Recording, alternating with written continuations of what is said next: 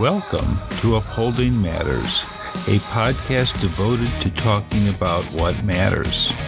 Now, I was raised to believe that life, liberty, and the pursuit of happiness were things that mattered. And certainly they are the unalienable rights that Jefferson wrote about in the Declaration of Independence. We will talk about how to uphold them, how they hold us up, and why that matters. Good evening. Welcome to Upholding Matters. I'm David Paul. I've thought about how to open this week's show, and surprise is the key word. I think it's fair to say that most people, no matter how much they wanted or didn't want Donald Trump to win the presidential election, thought in their hearts that he probably wouldn't. I'm one of them. I thought there was no way we could elect someone like that, a man of that particular character, and the associations made to him. And that's just part of it, of course. I think part of it has to do with my idea of what a president is. And I think about George Washington. And here is a man in which our future really is made. Washington is the father of our country. And I love studying the history and the step-by-step circumstances, the luck, the error, the unmitigated gall to dream so big and believe so strongly. All these things contributed. None more mattered to the success of our nation than the individual character of George Washington. And that's how I view a president, that stern will, almost naive hope, an unyielding belief that men should uphold the leadership that they seek to exemplify and know is needed.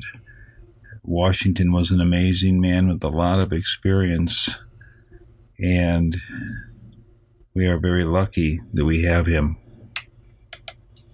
And I do believe that now more than ever, the character of the leader we choose and have must be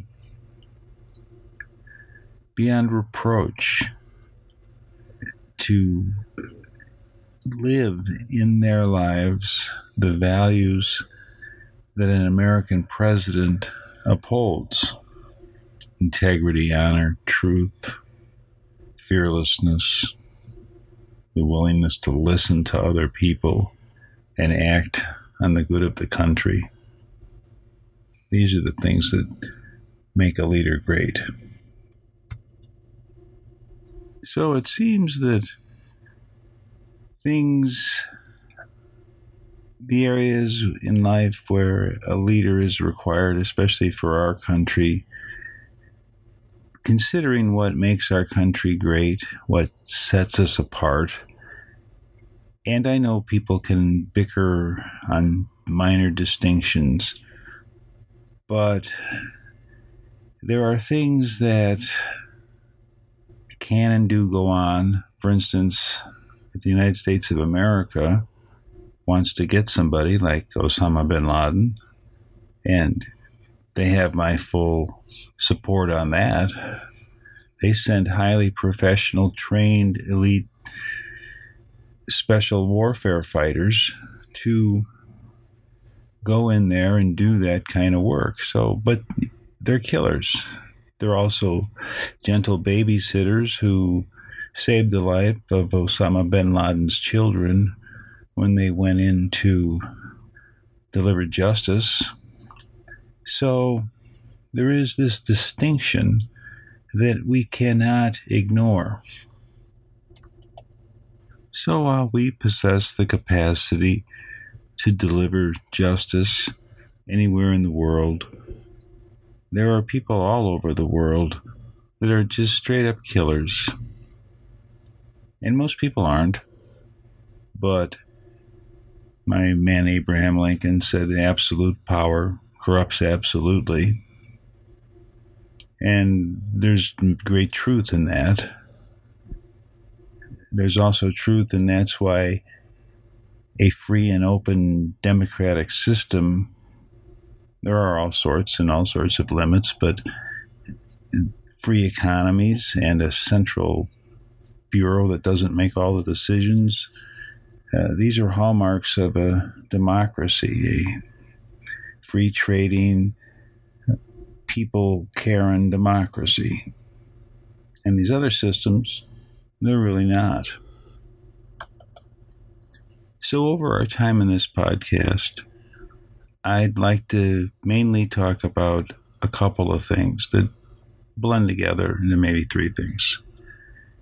But I want to talk about what's in the news with the children in detention centers and being split from their parents. And just today, Donald Trump signed the executive order that the day before he said he couldn't do, that stopped the policy. Now, there's really no telling what that actually means, because it's one of these overwhelmed situations where they don't have any experience finding children once they've lost them. And that's kind of a funny thing to consider, because it's all so new and different, ad hoc. Where are the children? How to reunite them? How to comply with whatever it says in that executive order? It's going to be challenging for an administration that hasn't bore up under challenge. Let's be polite and kind. The second thing is what effect this has on these children. The fear that perhaps they'll grow up killers. Now, more than likely, their souls are killed. Their hearts, they're damaged in a way that a human being just shouldn't be damaged. And then coming together with just a pondering of what, I don't know what Donald Trump thinks a killer is. He seems drawn to these totalitarian killers and not to the decent people that are going to have to save this world. It's perplexing, but a known adversary of the United States in the guise of Russia, to act this way towards them and not understand what their government, their system, along with the Koreans and to a great extent the Chinese, they have absolute power. These systems breed killers, and there's just a lot of flat-out killing. So forgive me if that's not your cup of tea, but they combine together in a way that I think will be helpful for everyone to understand and, of course, feel better over. So let's do that.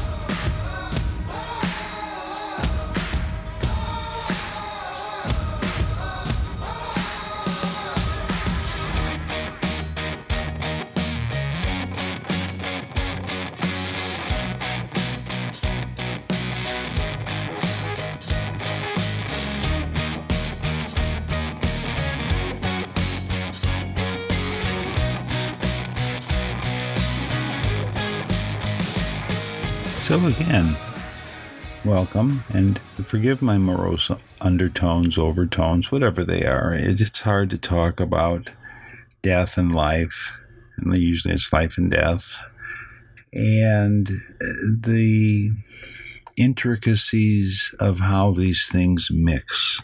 And again, I just finished watching, I'm not quite done, a movie called The Death of Stalin. It was an impulse rent, and it's just very interesting. It's certainly not a documentary. It's almost a mockery but you see what happens when Stalin dies, and reviews back and forth and a little bit before of the reign of terror that he really put upon the people of Russia.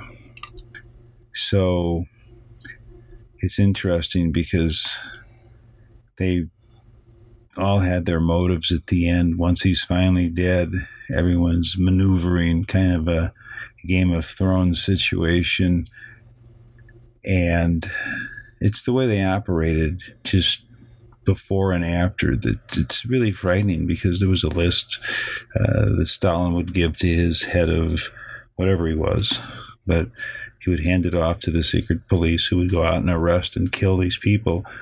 And that was one of the funny things in the movie, that when they first found him and everybody's trying to figure out what to do with their own motives and schemes in their mind, everyone's first recommendation is, should we call a doctor?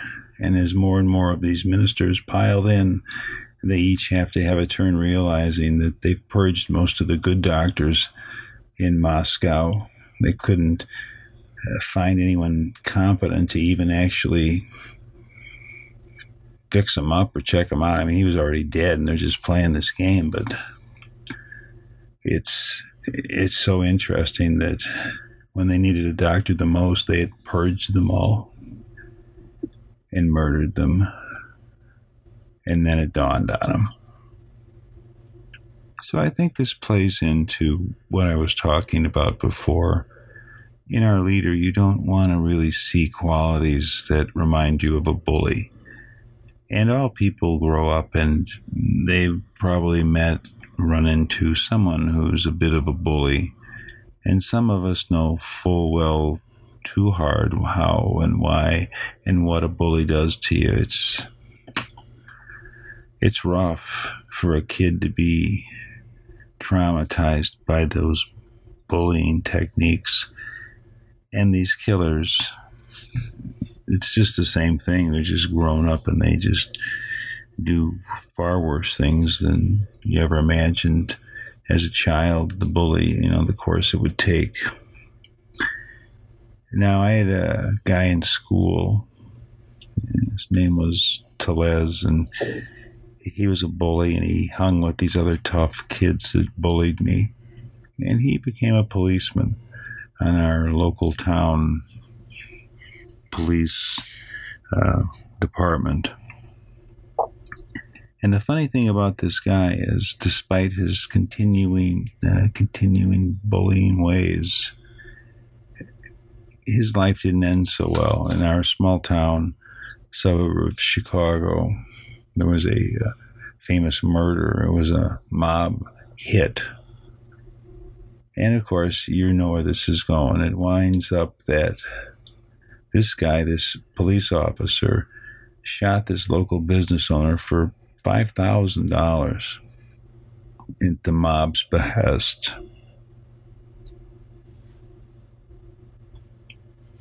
When the FBI arrested him, when he walked into the police station ready to work, they discovered that the 9mm service revolver he was carrying as his service weapon was the gun he had used to kill the business owner.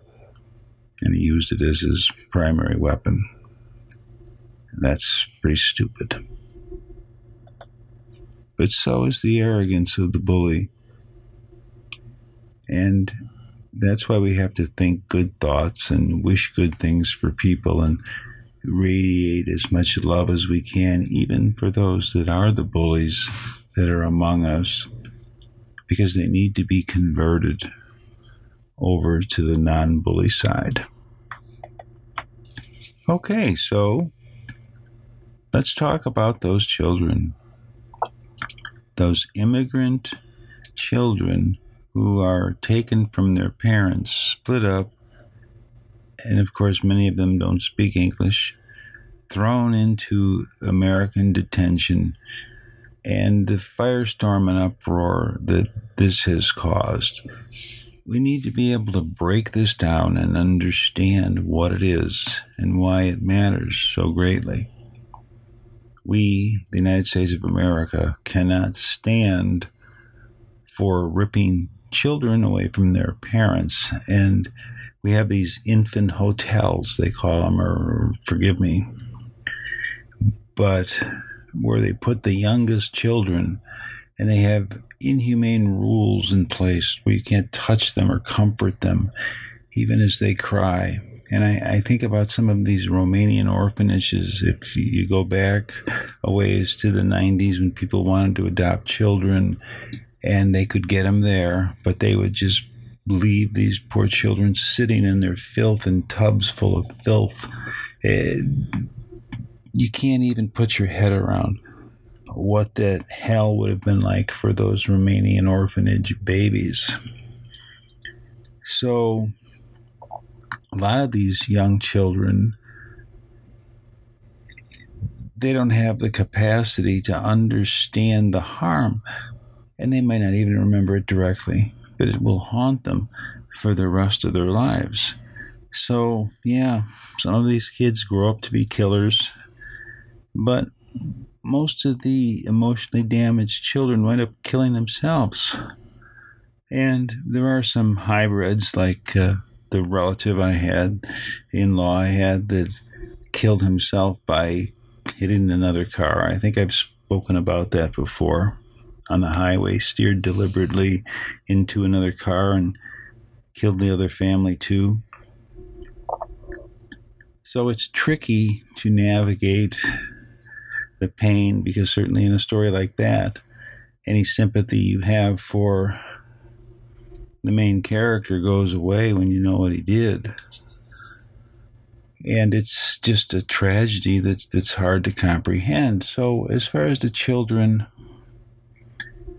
that are taken from their parents, the actual harm and the bad consequences that will come of it, I think all the time in my mind about the quote, the expression that 10 deaths is a tragedy, 1 million is a statistic.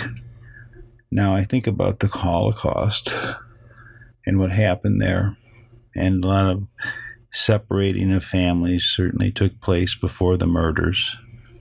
So an event like that is inconceivable. How can you wrap your head around a tragedy magnified to such a degree that we swear it'll never happen again? We swear these tragedies will never happen again.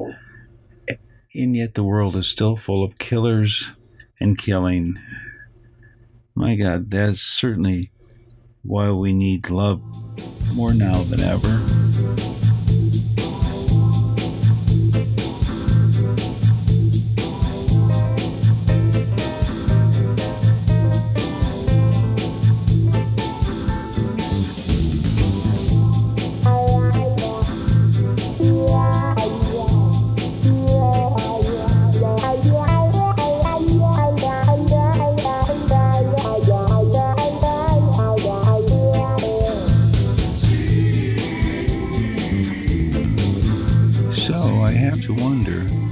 Does our president get it that we need a world full of peacemakers and not killers?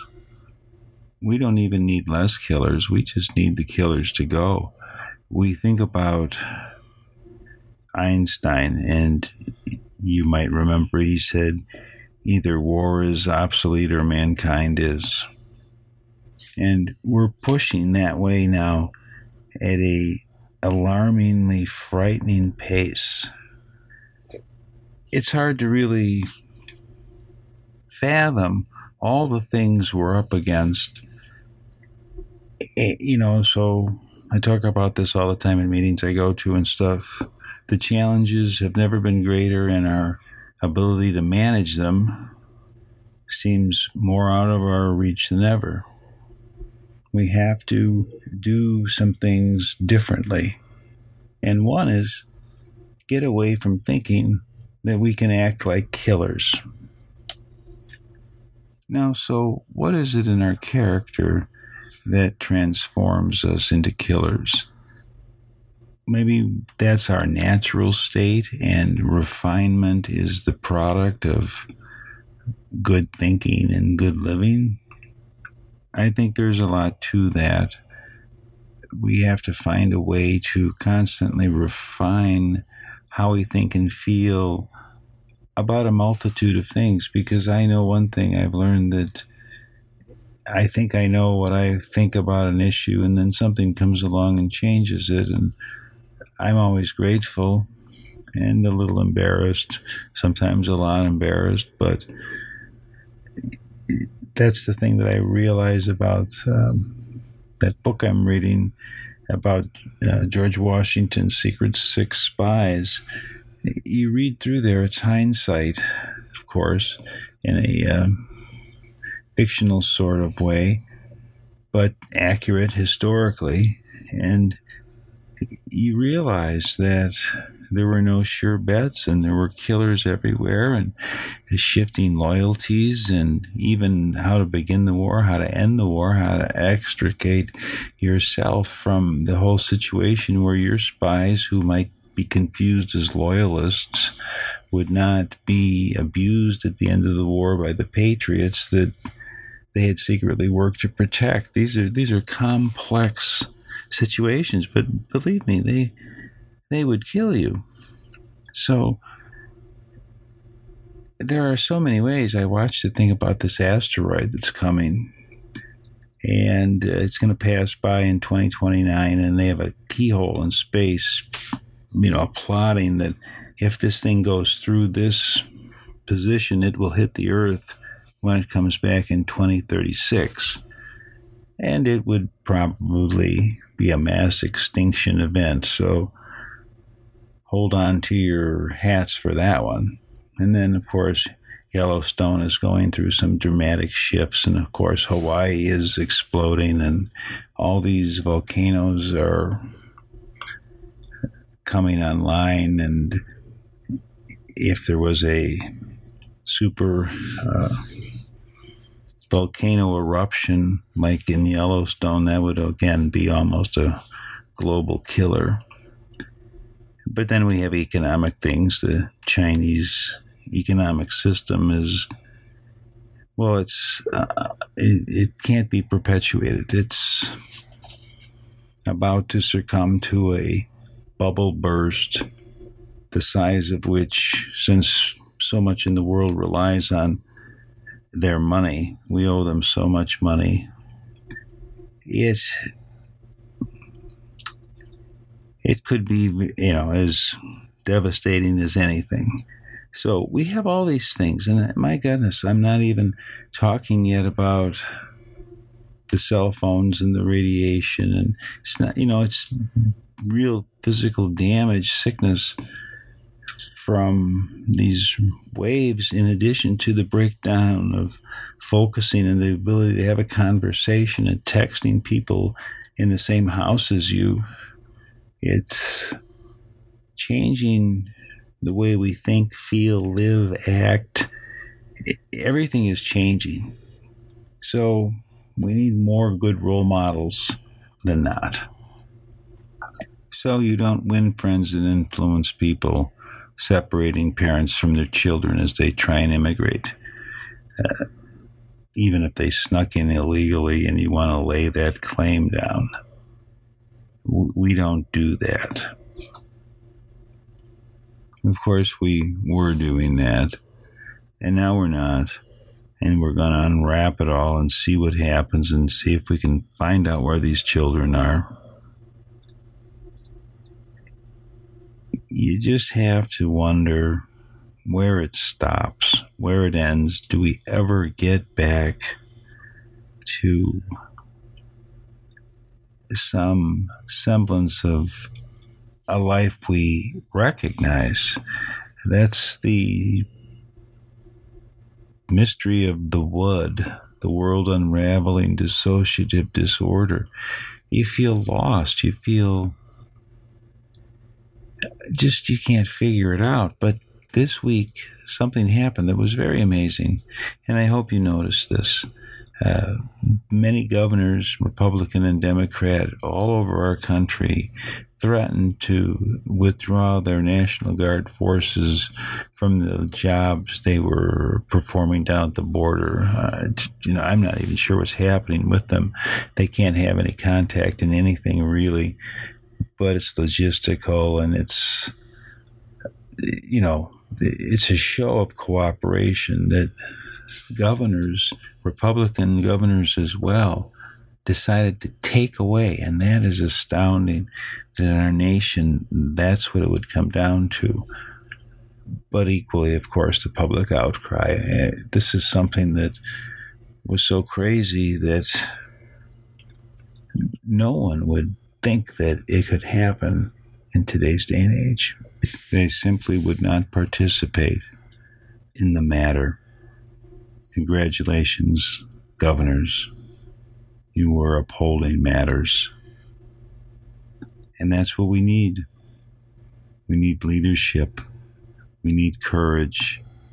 And we need love and concern and an abiding belief that if we just put our heads to it, we can find a solution to some of these problems that have been put off for so long. So I just have to wonder, does Donald Trump know that Russia is a major adversary of the United States, that we fought a Cold War and there's been no confusion for a long time that they seek to take us down, destroy us from within? Whatever it is, Russia is our adversary, and their leaders are killers. So too with this North Korean leader that he lavished the praise on. He's a killer. Erdogan from Turkey. These are totalitarian types of leaders that their idea of justice is just to kill you. No, sir, Mr. Trump. We don't need killers. We don't need bullies. We need peacemakers and collaborators in saving and improving this world. Let's get some of that.